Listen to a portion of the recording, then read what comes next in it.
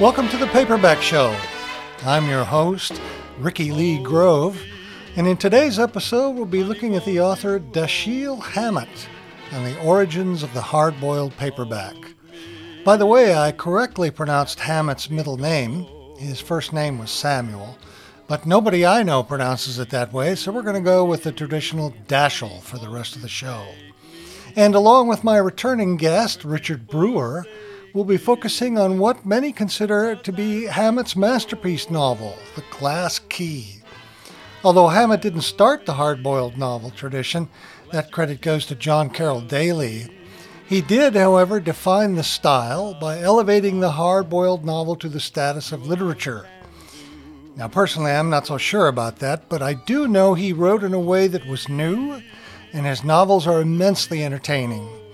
Every mystery author owes Hammett a debt of gratitude for setting the standards so high. So stay tuned, and after a short musical interlude, we'll be back with a brief biography of hard-boiled author Dashiell Hammett. Samuel Dashiell Hammett was born on his father's general store in Great Mills, Maryland in 1894. He was the middle child with an elder sister and a younger brother. His father was of common stock, but his mother was from an old Maryland family whose name in French was Dashiell, hence Hammett's middle name. In his early years, he was simply known as Sam. He grew up primarily in Philadelphia and Baltimore, and he dropped out of school at the age of 14. But he was a great reader all of his life. In essence, he was self-taught. Sam hated his father and was indifferent to his siblings, but very close to his mother, Anne. Sam's father was a poor parent, spending a good deal of time chasing women, wearing fancy clothes, and scrambling for money. It's ironic that Sam would become much like his father in later years.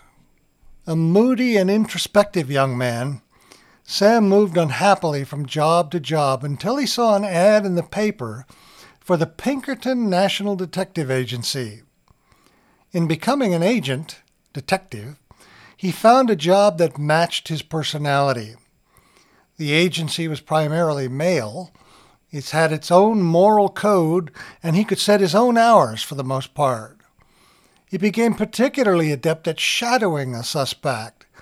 This life became important in his later years as a writer.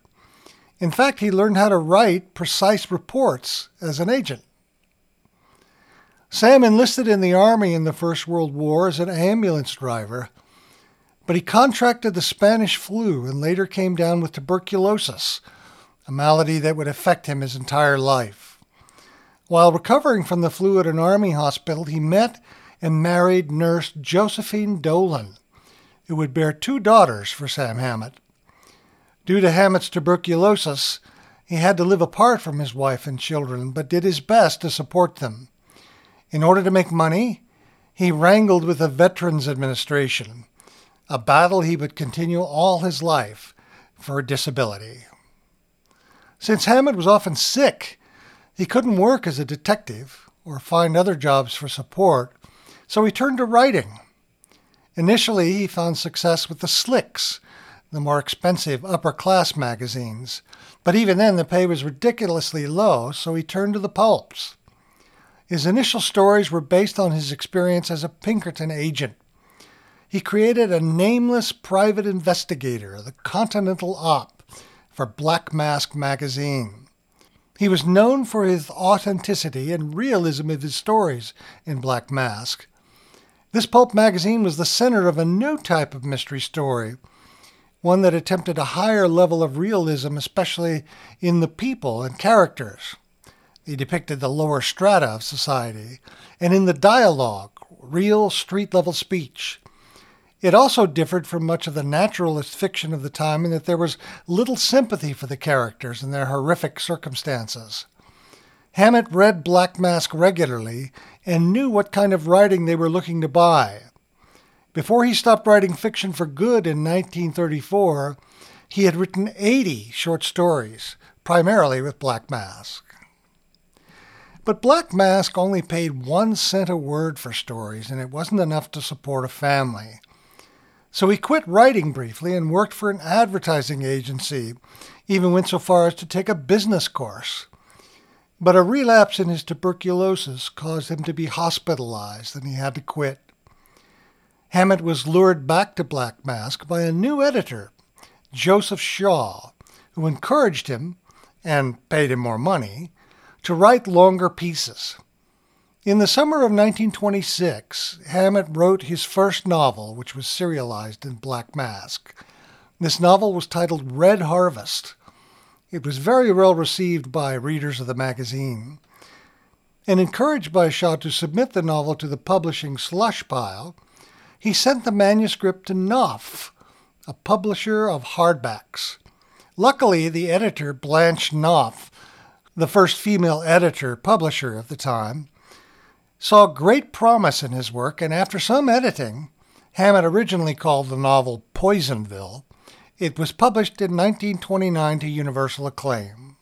4 novels by Hammett were published in 4 years with Knopf: The Dane Curse, The Maltese Falcon, The Glass Key, and The Thin Man.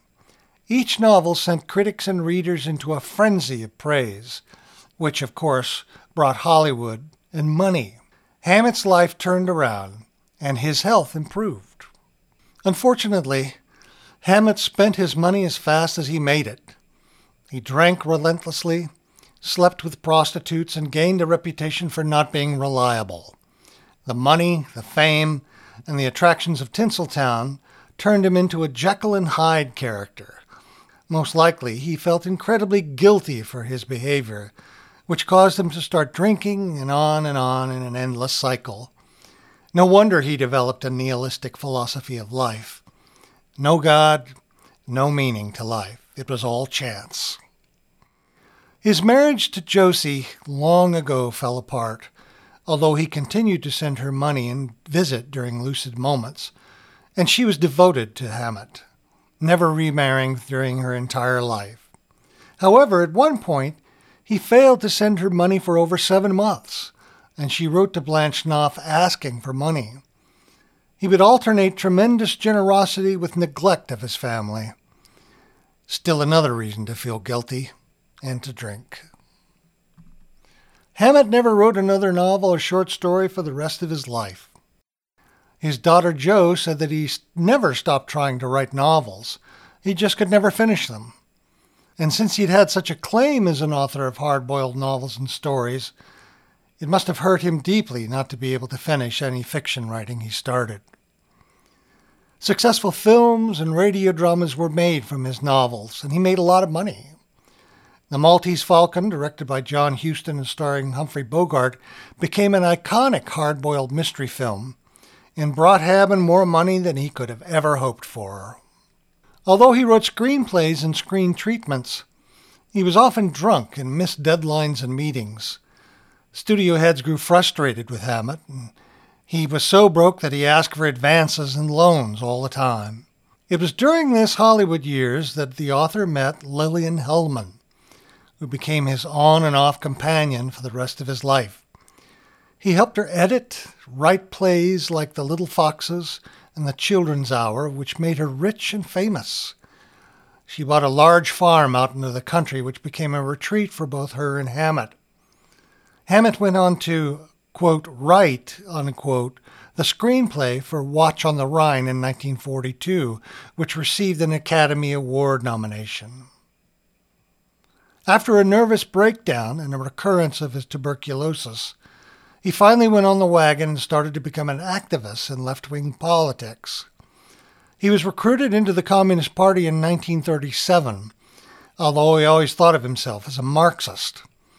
He certainly was a strong anti-fascist, as were many at the time, and served on the board of many left-wing and communist committees in addition to giving speeches and money.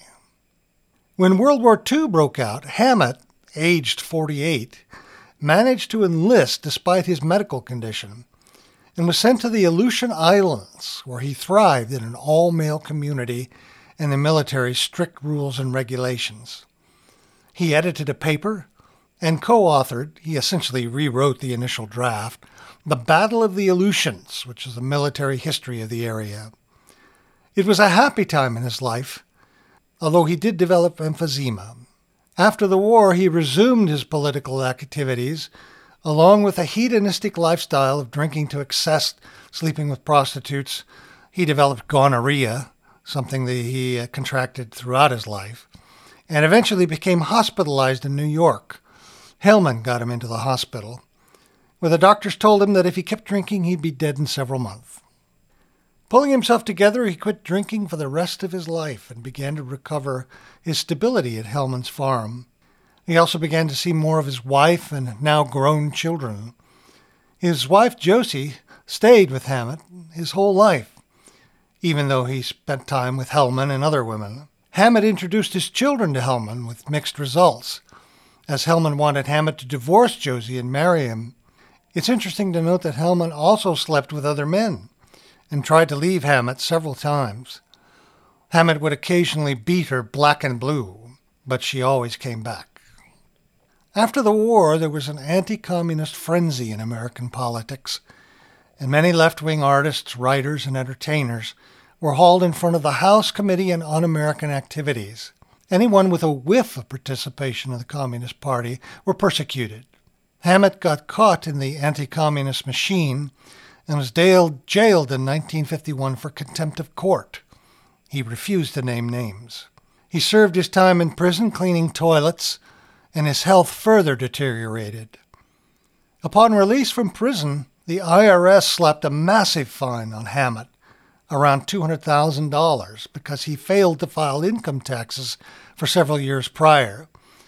And the IRS put liens on all of his income, except his veteran's pension. He was essentially penniless, living in a rent-free country cottage provided by friends. Hammett was now a hermit. Eventually, Hammett's health became so bad he couldn't live alone. So he moved in with Hellman and tried to finish a novel, Tulip, he had been working on for years. He never did finish it. Dashiell Hammett died in 1961 of lung cancer. He was a lifelong smoker and was buried, ironically, in Arlington National Cemetery, primarily because he was a veteran of 2 world wars. Hellman became his literary executor. She stymied biographers for decades with limited access to Hammett's papers and promoted her own narrative of who Hammett was. And she also promoted his work tirelessly. A nobody at his death, Hammett has been recognized as a major American writer, the author who raised the mystery form to the level of literature.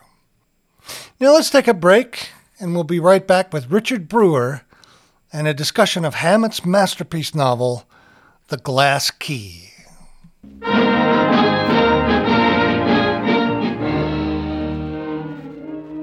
Good evening. This is Orson Welles. Tonight, under the guidance of an expert, we're going to take an excursion into the underworld of the Prohibition period. Our story is The Glass Key, by an author who is best known as the creator of The Thin Man, Mr. Dashiell Hammett.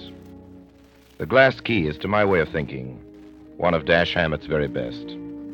So sit back and let the Campbell Playhouse demonstrate that Mr. Hammett knows far more about underworld plots, political... Well, we're back for the second section of our podcast, and I'm going to introduce my friend Richard Brewer.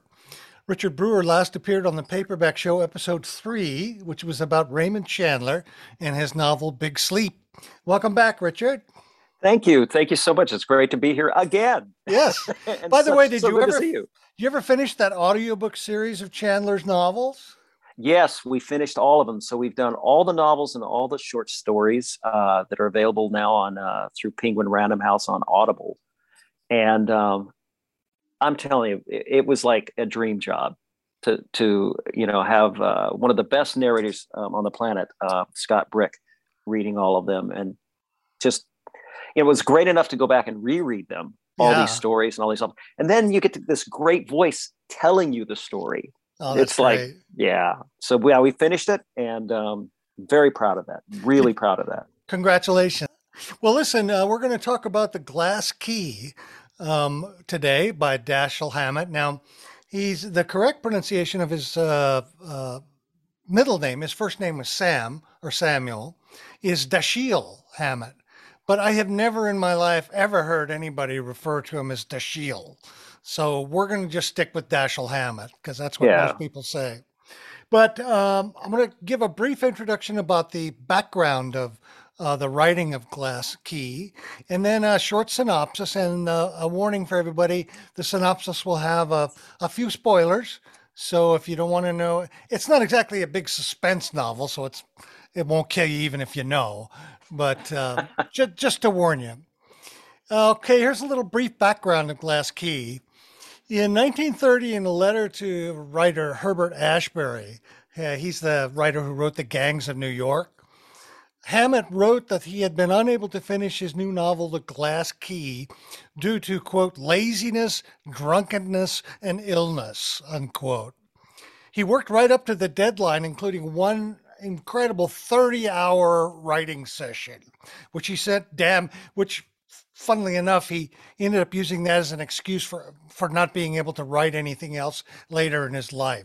He said that 30-hour spree just damaged him as a writer, which I thought was hilarious.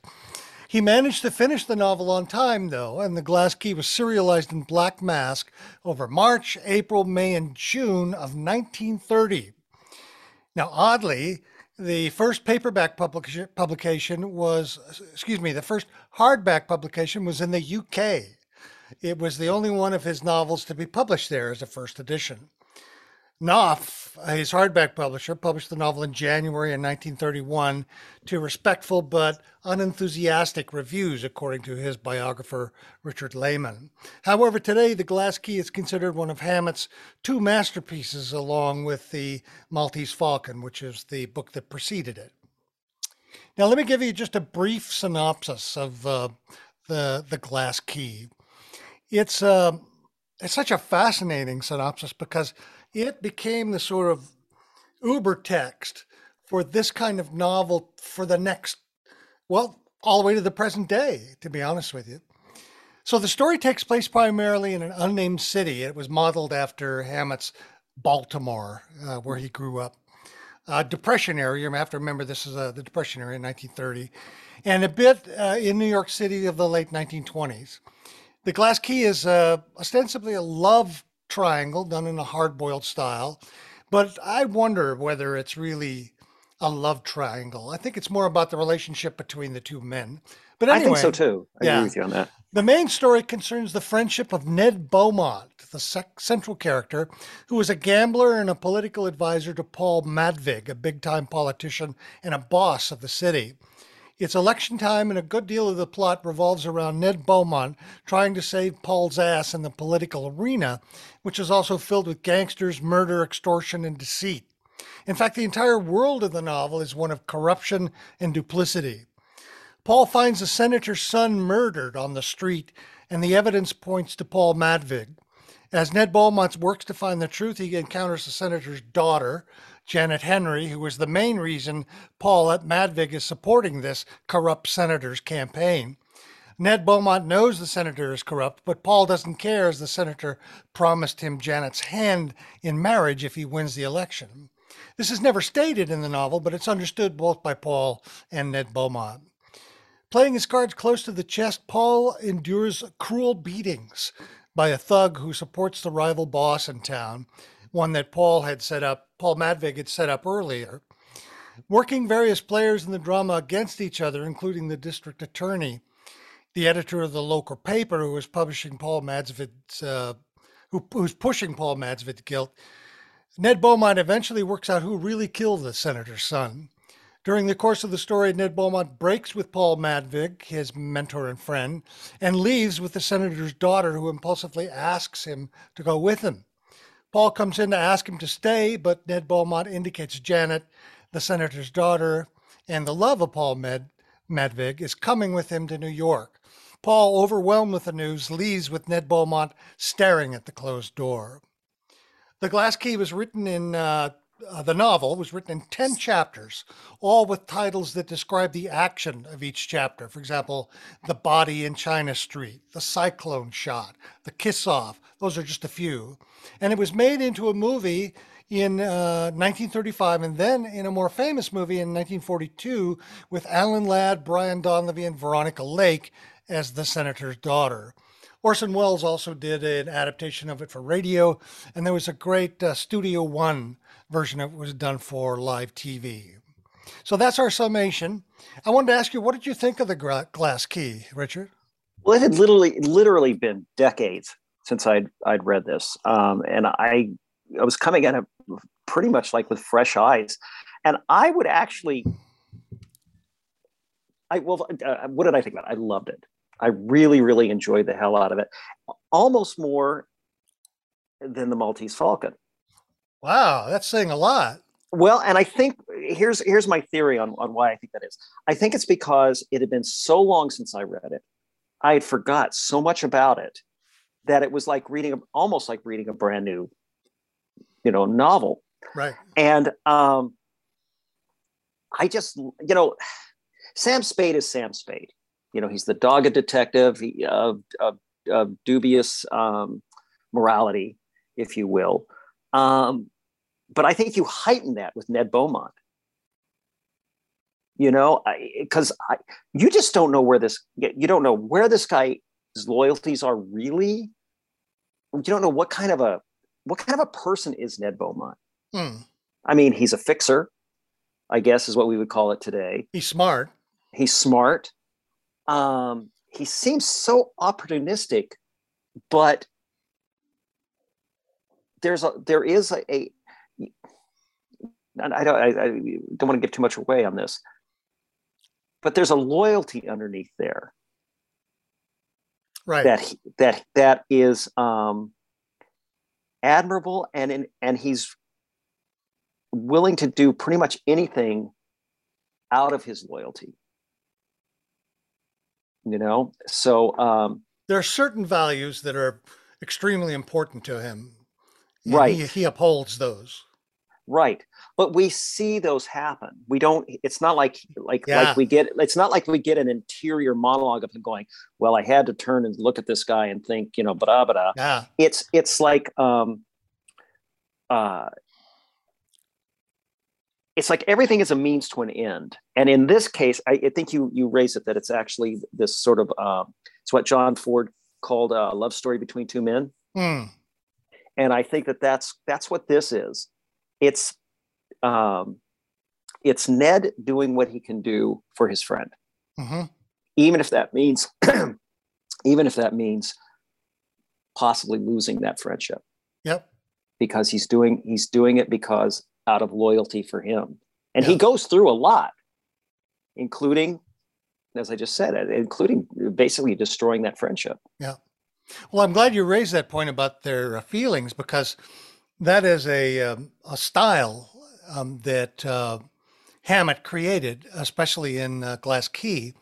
And also it was, although he wasn't the first person to do hard-boiled style, that was John Carroll Daly, who preceded him by a couple of years. He's really considered the father of the hard-boiled style because he defined it. And one of the definitions of it for him was he doesn't describe how characters feel. Everything is action. It's what the characters do and say. So the reader is left to figure it out by what they do, by implication. So this loyalty that you're talking about, you don't really get a sense of that until at the end of the book, when you've been able to add up all of the things that Ned Beaumont has done. Mm-hmm, mm-hmm. And then you figure it out and you go, oh, he is being loyal. Yeah. Everything was a means to an end, right, which is helping his friend. Yeah. Even and helping him from himself, even. Yep. But it's such a curious style not to have, because we're so used to the modern style, which is, interior monologues, point of view situations. Hammett wrote all of this in third person, whereas some of his earlier stuff with the Continental Op was all written in first person. Mm-hmm. And some of the his biographers say that he was able to expand the hard-boiled novel by moving to a third person, because it gives him more range to describe what people are doing and saying. as Oh, okay, opposed to yeah, just one point of view. But I right. found it fascinating, and it made the reading experience. A couple things it did for me. It made it really intense, Hmm. and very involving because you want to know what's going on and you're not being told, Right, you right. know? And And you don't have a preconceived notion of who Ned is. there you go. You're, you, That's the other key to his excellence as a writer is he doesn't play on stereotypes. Or if he does bring up a stereotype, he doesn't write it as a stereotype. You know what I mean? mhm. Because it's all people are being judged by what they do. So in a way, you're sort of with the author, looking at these characters with the author. Which for me made the reading experience. You said more intense, and I say I and maybe intense is the right word. I wanted to just. It's like I take. know. It's like there's that Couldn't get through it well fast now what, enough. and so many things happen. It's that whole where where Ned Beaumont, and I think it's funny because every time he talks about Ned Beaumont, he says Ned Beaumont. Yeah, he People call spells him his Ned. name out completely every Right. time. Yep. Yep. I mean, there's very odd aspects to the plotting of this, of what happens in the stream of the thing. He gets kidnapped, he gets abducted, and has the crap beat out of him. So you have this whole section which is like, well, what is that doing there? But then it fits because it's sort of, as like you said at the end of the book, you go, oh, he had to go through that. He had to go through that. Yeah. But then you also get a huge section where he's in the hospital, Yeah. and and and yet it's all captivating. You keep reading. Yeah. I think if you go back to both the movies, the 35 and the 42 version, those beatings are brutal. Yep. And they don't, and for the times that those movies were made, you really see the injury on both Alan Ladd and George Raft. Yeah. The barely able to crawl, the trying to get to the door, and that comes through so well in the book. Yeah. I read the book twice. I read it in a small vintage paperback. Random House has the rights to it from the 60s. And then I read it in a larger, more recent trade paperback the second time. And the second time was even better, even though I knew what the story was about, because it helped me understand a little bit more of how Hammett crafted the story. The beating which is set up is striking because it's doesn't come out of the blue, but it's unexpected given the style of everything that all of the scenes that you've read before. Suddenly you're in this intensely brutal situation. And I mean, it's so bad in the novel that at one point, Ned Beaumont finds a rusty razor in the bathroom and tries to commit suicide. Right. Because the pain is so bad. Fortunately, he doesn't, and he gets an idea of how to use the razor in order to escape. But which is a great scene, great scene in that, and great scene in the 42 movie. Yes. But that's an interesting thing that points out how brutal and how realistic the novel is compared to the movie and compared to other novels of the time. Mm-hmm. And it was one of the things that attracted to people. And as you read it, you see that the beating is the climax of the first section of the novel. I hadn't thought about that, but it climaxes in that. And then afterwards, when he survives, it almost makes Ned Beaumont even more cunning afterwards, because he manages to work out and suggest things to other characters to get them to reveal themselves. Right. You know what I mean? Good point. Yeah. Even now, and that's interesting because even though he isn't a detective, he acts like a detective in many ways. Well, he even says something, and he says something about, well, look, I'm not a detective, but I'm piecing things together. Something to that effect. And I think you're right. I think the cunningness, and the way he talks to people, specifically, when he talks to the district attorney, Farr, Right. and certainly when he talks to Paul and realizes, when Paul tells him that he committed the murder. Right. And even in the book, you see it, you can just see there's a click that happens in Ned's head of like, oh, okay, I got more work to do because this isn't right. Yeah. You were talking about the brutality of it. Certainly the brutality between Jeff and Aurori, at the end is just, I just reread that because I was just sort of boning up on some things. And I just went, holy macanoli, Yeah. that is just brutal. Yeah. And the fact that Ned just stands there. Yep. And just, this is what I've got to do again. Why does he have to do it? Right. Right. Exactly.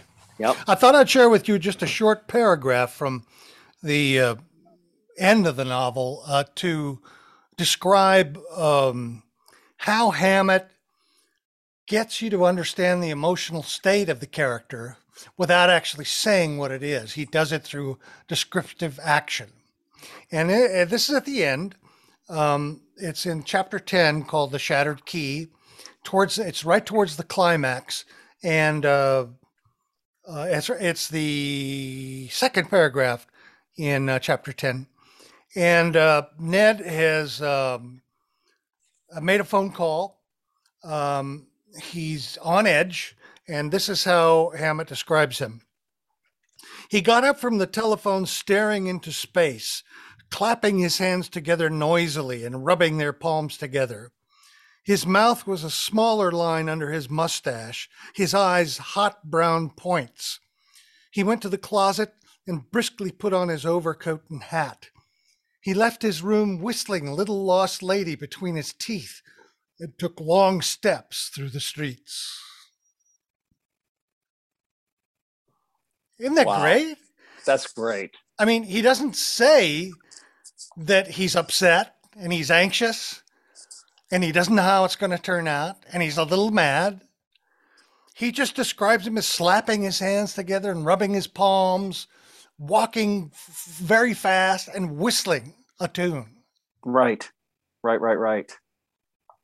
Yeah, it sets it all up and it's all, and you're right, it's all action. It's all action.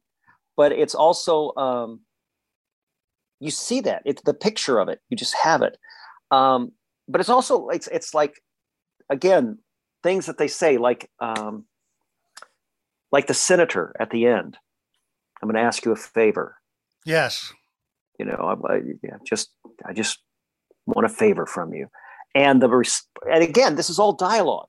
Just give me a minute. Give me 5 minutes. Give me a minute alone up in my room. And Beaumont's just no.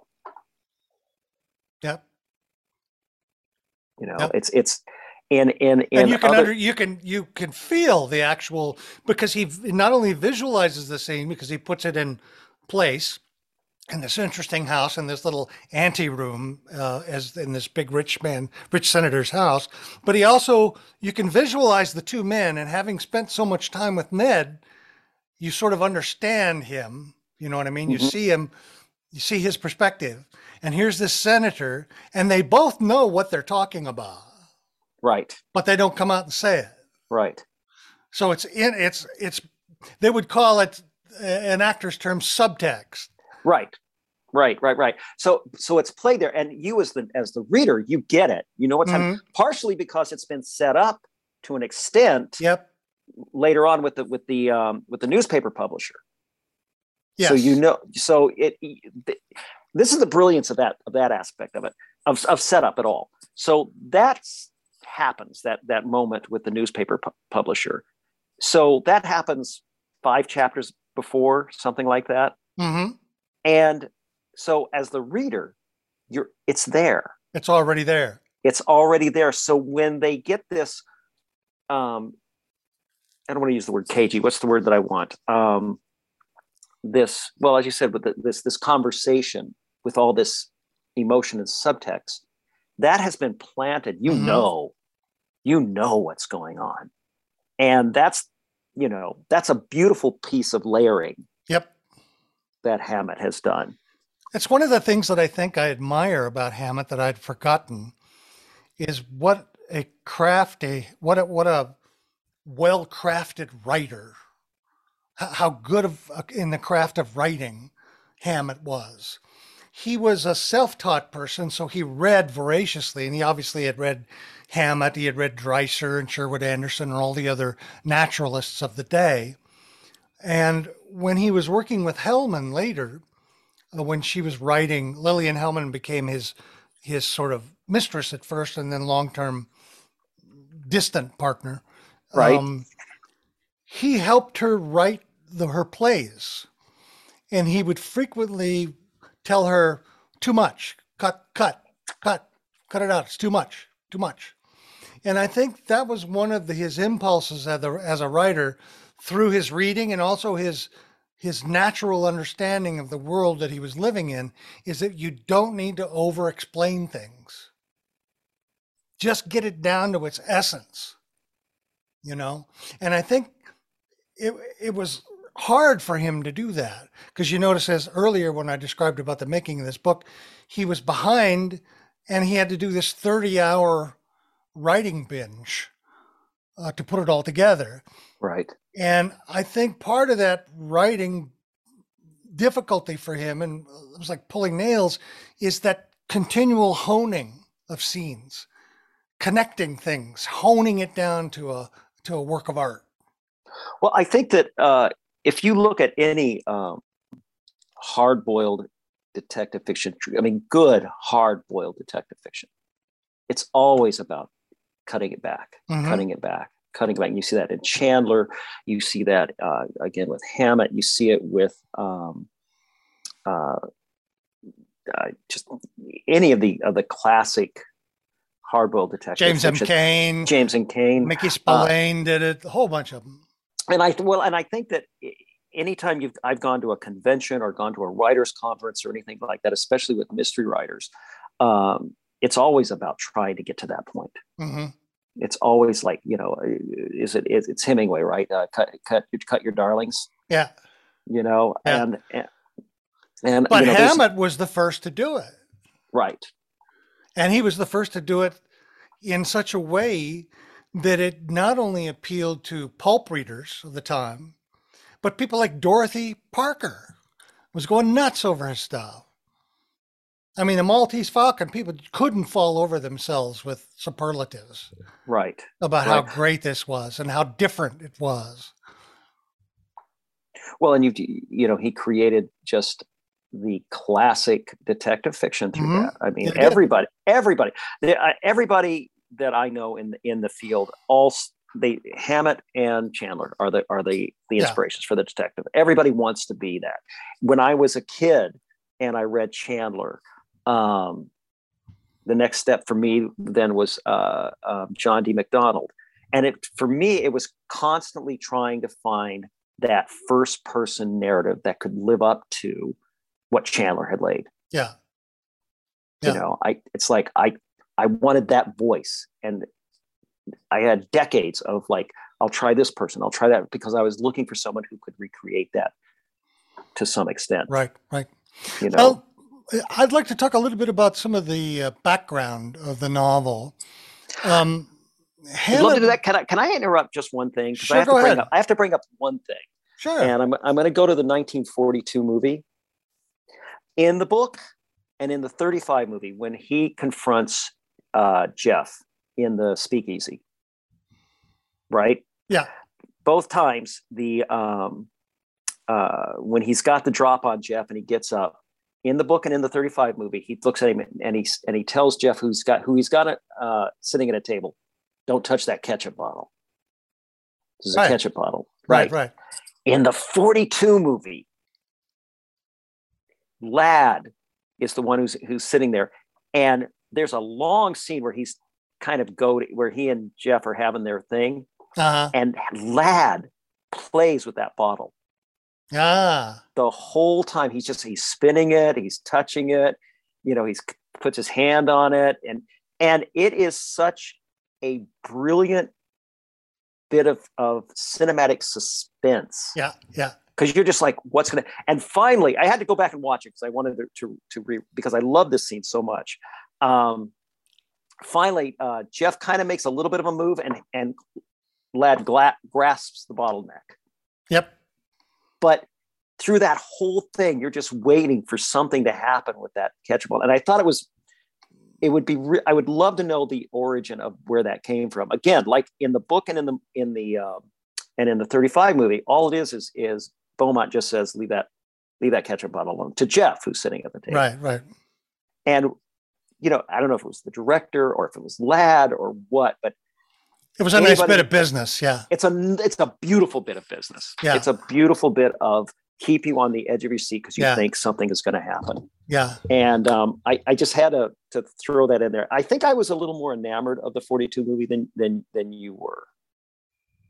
Well, it's the hard boiled. It turned into a soft boiled movie, but we're gonna get to discussion of that in a few minutes. I wanted to talk about a few other things first. Yes, please. Mostly about the background of the novel, which you have to remember. The Depression, 1929, was in full swing. There was a labor movement that was going on. There was a widespread sense of distrust in government. There was a scrabble for money. People were desperate. It was very lean times. Ironically for Hammett, it was a great time, and he made a hell of a lot of money, especially through Hollywood buying a lot of his stuff, so he didn't suffer for it. But he was a smart fellow, and he paid attention to it. And I think that informs a little bit of his worldview and the worldview of the novel, where you can't trust politicians, you can't trust senators, you can't trust the political voting arrangement. And I think that helps to understand why readers of the time were so fond of the books, were so excited about the books. Mm-hmm. Now, there's some other interesting things, is that in the Maltese Falcon, the book that preceded Glass Key, Hammett has Sam Spade, the detective, tell a story to Bridget O'Shaughnessy that explains Spade's view of the world. It's called the Flitcraft story, after the name of the person that Spade was hired to find. He's hired to find a husband who simply vanished one day at lunch. He had a good wife, child, house, good job. And several years later, he discovers that the man, Flitcraft, is living another identity with a wife, a house, a good job. And he asks him what happened. And Flitcraft explains why he left. And let me read you what he said. Sam Spade says, here's what happened to him. Going to lunch, he passed an office building that was being put up. Just a skeleton. A beam or something fell 8 or 10 stories down and smacked the sidewalk alongside him. It brushed pretty close to him, but didn't touch him, though a piece of the sidewalk was chipped off and flew up and hit his cheek. It only took a piece of skin off, but he still had the scar when I saw him. He rubbed it with his finger, well, affectionately, when he told me about it. He was scared stiff, of course, he said, but he was more shocked than really frightened. He felt that somebody had taken the lid off of his life and let him look at the works. And in many ways, this Flitcraft story is a story of Hammett's worldview, because he was a nihilist. He didn't believe in God. He didn't believe the power of government. He didn't believe in good society or goodwill. He believed in chance and accident. It's one of the reasons why he cast Ned Beaumont as a gambler. And the most important thing to Ned Beaumont, as he says earlier in the novel, is that he has to have luck. He can't fail. If he fails, if he doesn't have luck, he's a failure. That's why at the beginning, when Paul Madvig is needling him about borrowing money and how he hasn't had any luck for 5 months, Beaumont says, well, that's me. I stay with it because I know it's going to come around, and when it does, I'm going to get it. Well, certainly he goes into the one game. He goes into a card game and he wins $400. And what's the last thing that Paul says? Luck. I forget. He says luck. Luck. That's He right. mumbles. He There you mumbles. go. He mumbles, and then he says "luck" as he walks out the Yeah. door. Yeah. Yeah. So in a way, Hammett puts himself in the position of Ned Beaumont, and the Continental Op identity is sort of left behind because there's another detective that Ned Beaumont works with, a young guy named Jack. Right. And Jack is a kind of Continental Op. His face is impassive. How many times did you hear him? His face was impassive. Blah, blah, blah, blah, blah. He goes out and he gets the stuff and he comes back to Ned. You know what I mean? Right. So in a way, the Glass Key was a shift for Hammett to put himself in the novel. Because the way they describe Ned Beaumont, he's very much like tall, thin, had a mustache, just like Hammett, the whole thing. And the Continental Op with him in the form of Jack, Right. the other Right. character. Right. You know what I mean? Yeah, but it's interesting because if I remember correctly, Jack is the one who turns him down. Yes. Yes, When he asked him to get info on Paul Madvig. Right, and he's like, nope. Not going to crap where I meet. Right. You know, Hammett's daughter, Jo, his second daughter, who he was close to, in her book on her father's, related that Hammett himself told Jo a story, and she quoted it in full from her memory. And she said Hammett told her that as a boy, he wanted to find the ultimate truth, how the world operated. And here it was. He said there was no system except blind chance. Wow. You know, wow. The Flitcraft story reflects Hammett's view before he became a Marxist. Now, he became a Marxist in 1937. And although critics have tried to write back into his books a Marxist communist sensibility, there was none. Yeah. There really was none. And he really suffered after he finished his last book, which I believe was The Thin Man. And he just couldn't get it together. And it was being pulled into the Communist Party as a Marxist gave him another worldview that helped him survive. Close out our session with talking a little bit about the Glass Key film. Yeah. Which version would you like it? The 42 version, the Alan Ladd. The 42 version. Okay.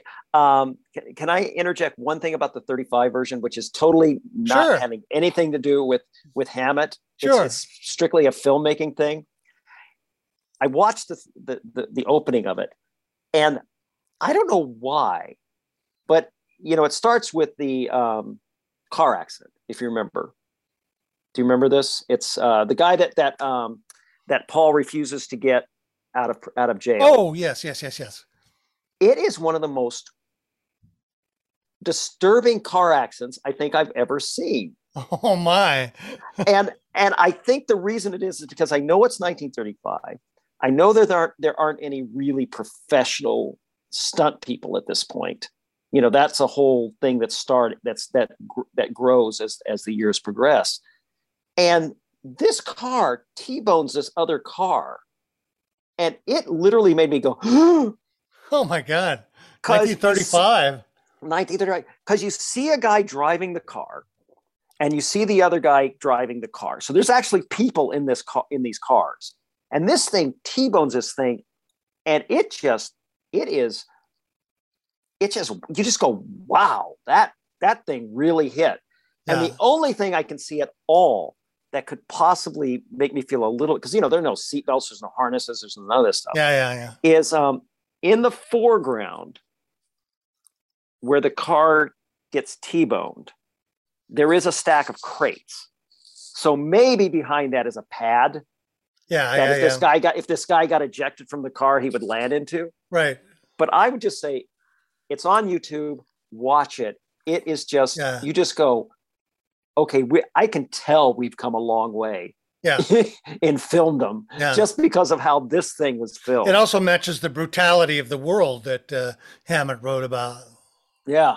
Archive.org has the 1935 adaptation, the 1942 adaptation with Veronica Lake, and and also the Orson Welles version and the Studio One version, which is quite good as well.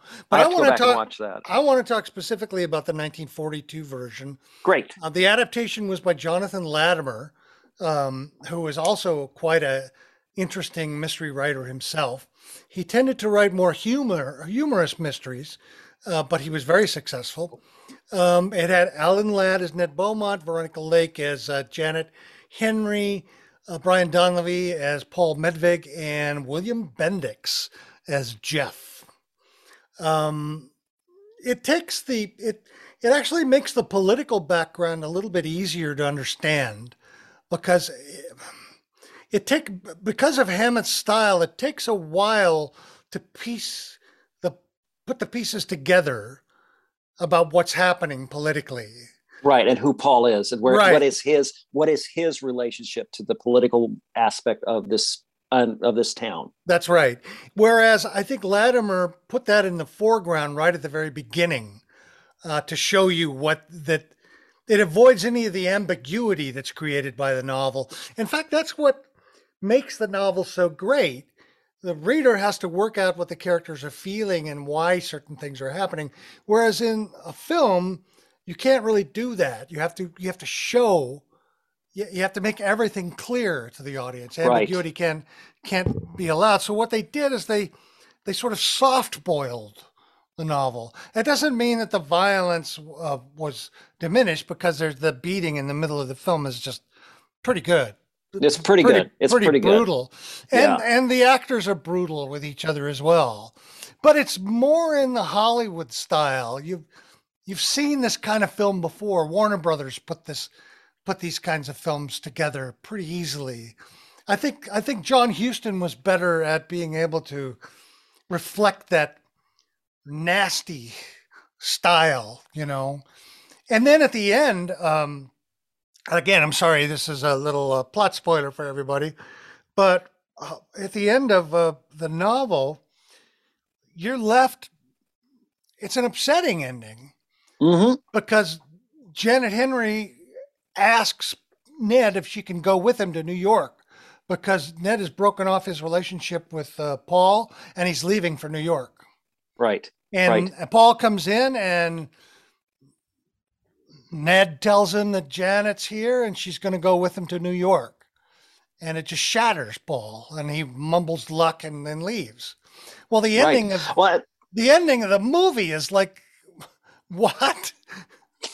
That they're goo-goo eyes at each other. Paul comes in and they say, oh, well, Janet's going with it. And he goes, oh, great. Yeah, well, you guys are a great couple. I'll see you. Oh, I'll see. Well, not only that, but there's also a joke about it where he shakes, I believe he shakes Alan Ladd's hand.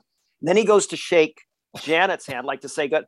And he has previously given her an engagement ring. And she reaches out to shake his hand. He says, not that hand. And she holds the other one out, and he takes the ring off and he goes, not with my rock, you're going away. Yeah. And he almost, you almost expect him to be, I agree with you on this. You almost expect him to be whistling on his way out. Yeah. This is the woman that he said, she means more to me than anything in my whole life, earlier in the film. Oh, and throughout the book,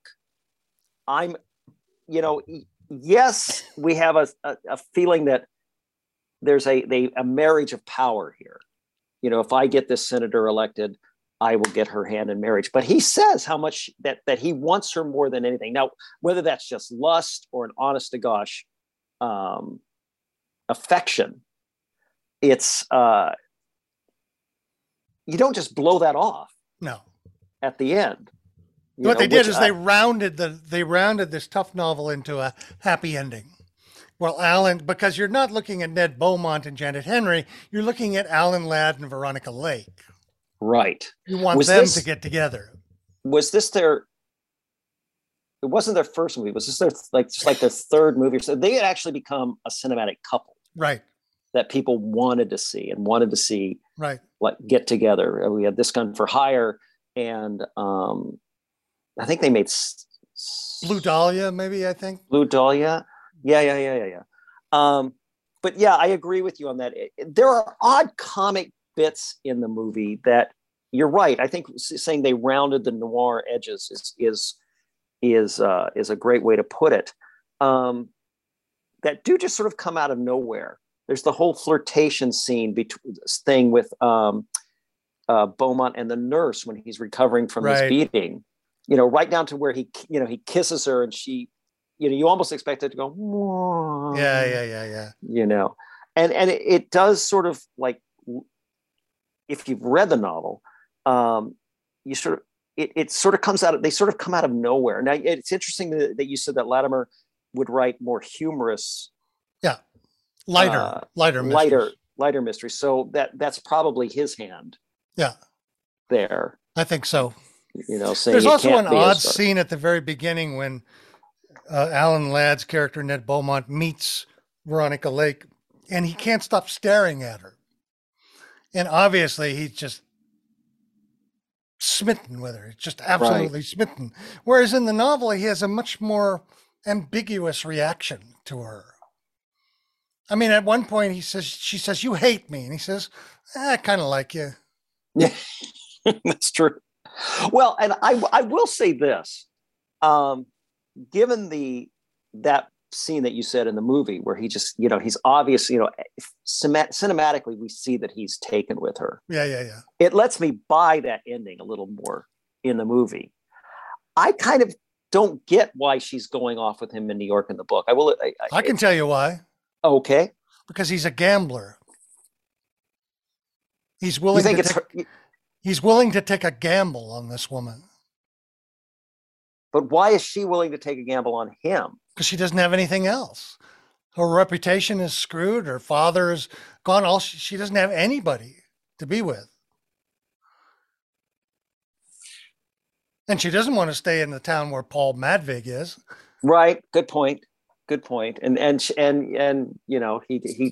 likes her. They've been together, and I mean, that's their dialogue at the end. They don't have this long, engaging look at each other like they do in the movies. He likes her, but he plays his cards close to his chest. He's more concerned with his relationship with Paul. That's why he's staring at the door at the end instead of staring at her. He doesn't come back to her and make goo-goo eyes at her and we're going to have a great life together in New York. I can't wait. No, he's looking at the door thinking, what have I lost? Yes. Well, you don't know what he's thinking. That's what I think he's thinking. Right. Well, I definitely think that, we come back to the love affair between two men. Yes. I think I do feel very much that Ned Beaumont goes through all of that for his friend. Yep. And then through chance, he ends up taking away the one thing his friend really wants. Yeah.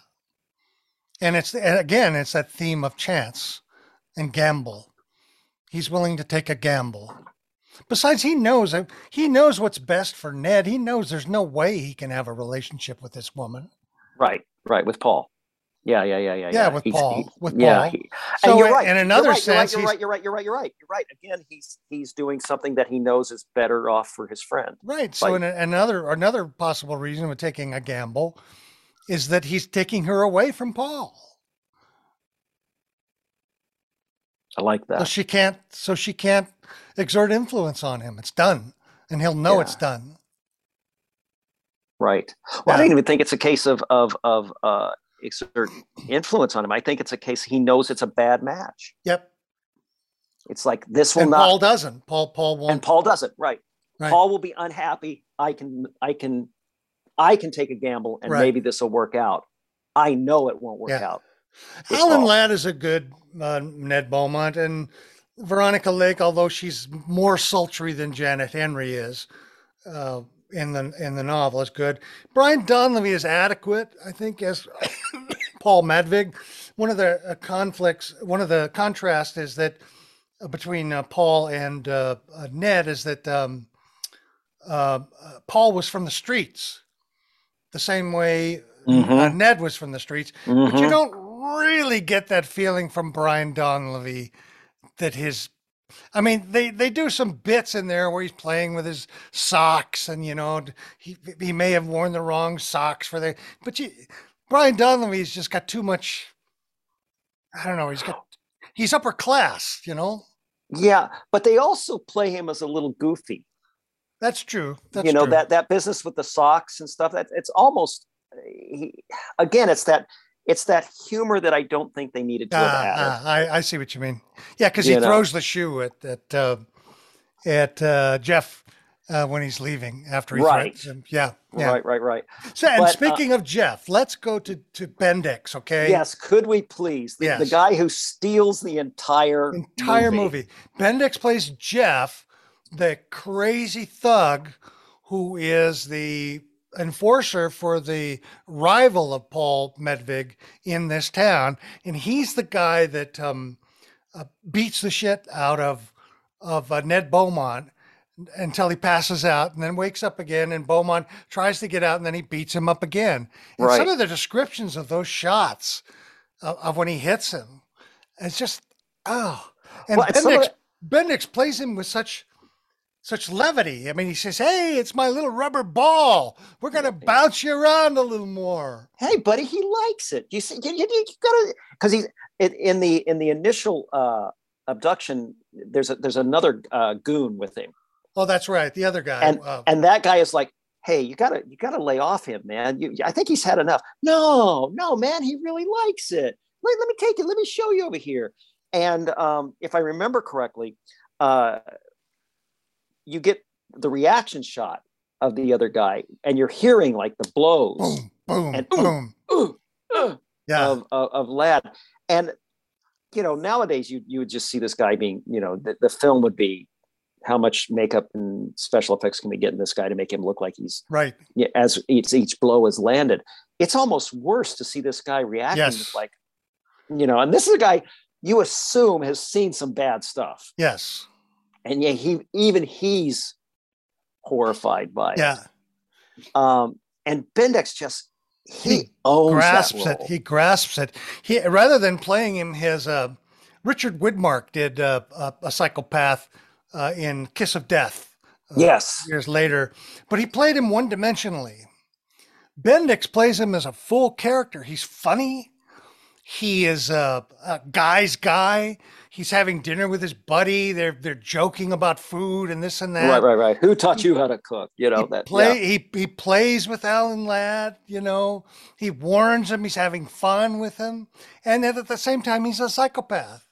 Yeah, he's just a nut. He's crazy. And Bendix is so amazing in that part. There's that scene at the table where they're just talking about nothing. Yes. You're a heel. Come on, have another drink. Yeah, I'll have another drink. You're still a heel. Yeah. You think I'm going to tell you something, don't you? Right. And then when he turns on his boss. I know. Isn't that incredible? You know what we got to do, don't you? Yeah. You know what you got to do, and I think those scenes and the scenes and the book version as well were borrowed by countless writers later, including, I think, a British playwright by the name of Harold Pinter, who wrote a play called Dumbwaiter about two thugs who are waiting in the basement for a hit that they're supposed to do. And I've never seen it. I know of it, but they keep getting messages through the Chinese dumbwaiter. Wow. That just drive them crazy. And I think he was looking at William Bendix and many others and Hammett when he was writing this kinds of stuff, because a lot of his plays have long pauses. He orchestrates the pauses, and he never tells you what people are thinking or feeling. And you always get this ambiguity behind everything. It's just right. It's just one of those little influences that I think is interesting. Yeah. Well, it's a testament to Bendix. I think that he can play a part like that. He also plays. Is it Gun for Hire where he plays Ladd's friend and he's a little off? He's shell shocked. I think so. Yeah. Yeah. But he just knocked this out of the park. Oh, so good. But then you can see him in the Bing Crosby movie, Connecticut Yankee and King Arthur's Court, where he plays the comic relief. Yes. And he's hysterical. Well, his great hit was Life of Riley, the television show Life of Riley. Right, right. And he was so great in that. He's a great actor, unsung. I wish somebody would write a biography of him, but he really captured both the feeling of the novel Mm-hmm. and made it fit in the world. Latimer didn't get in there and soft soap any of those scenes. They're nasty and mean. Right. And he is that from the beginning. Though when he leaves the first time with Aurora, and he turns back to into the room and he spits on the carpet. Right. And it's not it's just he just lets it drop. Yep. And you just went, ugh. Yeah. And he's set because he hasn't said anything up to that point. I think if I remember correctly, he's quiet through that whole first thing, and then at the very end, it's just like, onto the carpet. Yeah, beautifully done. But, yeah. Interesting as side note on that. If you go back and watch that movie, again, I'm going to talk a little bit about how movie times have changed. Part of the escape that Beaumont does is he sets a mattress on fire. Mm-hmm. And Bendix and that other guy have to jump over that. I know. That burning actual flames from an actual start from scratch. Yeah. And I just kept thinking, good God, they're going to get something's going to happen here. They're going to get, their clothes are going to get caught on fire, something like that. It was dangerous.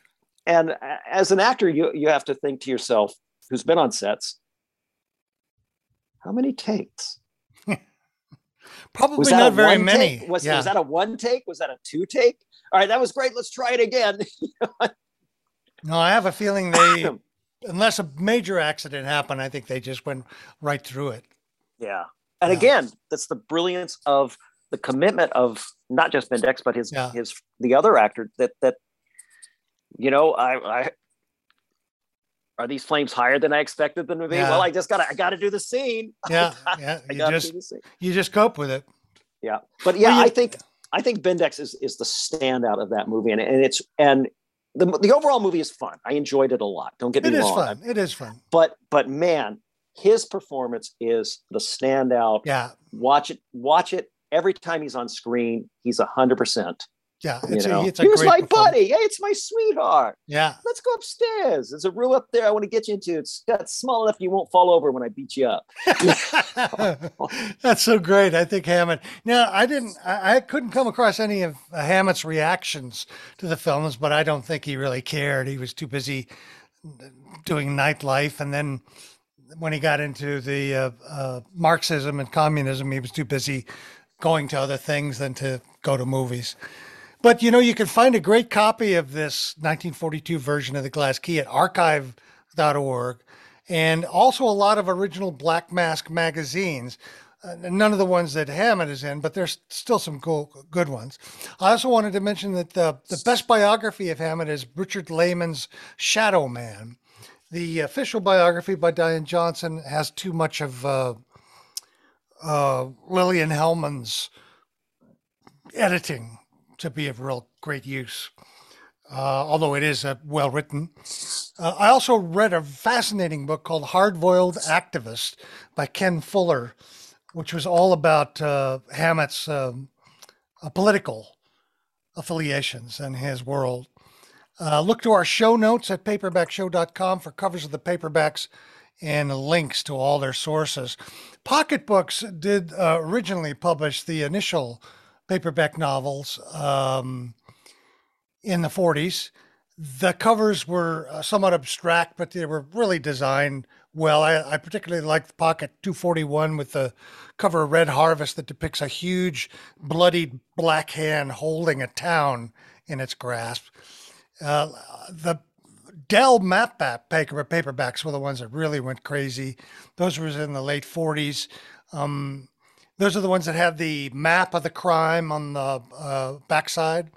Right. Dell 90, A Man Called Spade, is a wonderful cover of Sam Spade coming up out of a stairwell.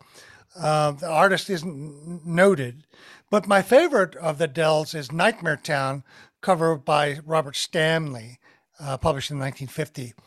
Also later in the 50s, Perma Books did a series of Hammett novels in the 60s that were interesting, had traditional but subdued covers. Penguin in the UK did a green cover. All of their mysteries had green covers with the silhouettes of men and guns and corpses, nothing particularly special. Random House, their vintage paperback series, published many paperbacks. They currently produce the trade paperbacks, which feature a sort of small collage of objects and photos that are relevant to each novel's plot. There was a wonderful Pan Books paperback of Glass Key that had the dog. Remember the dog that attacks him? Oh, right. It had this big, massive bulldog with 2 dice at craps in front of the dog. It's a great joke. Great. It's a great joke, and I'm gonna make sure that I have that cover. I'll share that with anybody. And although it's not a paperback series, the Library of America has a wonderful 2-volume hardback set of Hammett's novels and stories. They're absolutely great. There you go. Well, that's the Everyman's. That's the Everyman. Oh, you're right. Sorry about that. That's the Everyman. The Library of America are black. And right. They're Archival copies, but they have all the novels, great introductions. They're excellent.